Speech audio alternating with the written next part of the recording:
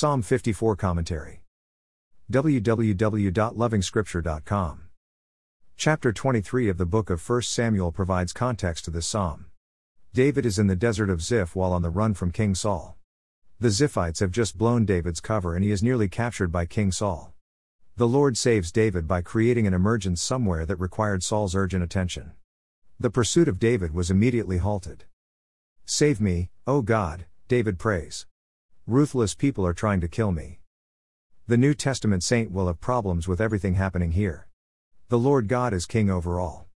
The mighty God is sovereign while the saint is an obedient and legitimate child at the palace.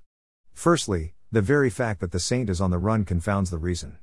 Secondly, the means by which the Lord saves David leaves the saint with more questions than answers. We have defined the means by which we must be saved in the unlikely event that the untouchable is attacked. We choose the means by which we want to be saved. It is grand and respectable. The red carpet must be laid for the saint during the victory celebration. Nothing like this happens here, yet David is fully aware of the hand of God. There is a near miss, but who cares? The Lord sustains David. There could be countless interventions that the saint has enjoyed. But the lack of thanksgiving may suggest the thought that the saint isn't entirely happy with the means. The saint may even think the Lord isn't involved at all in the rescue. And why not? The mere presence of God melts mountains, and here I'm with scraped escapes. I probably did well to do it by myself, otherwise waiting on the Lord's grand solution didn't do me any favors. The God we define doesn't exist. The God we manufacture using our tastes doesn't exist.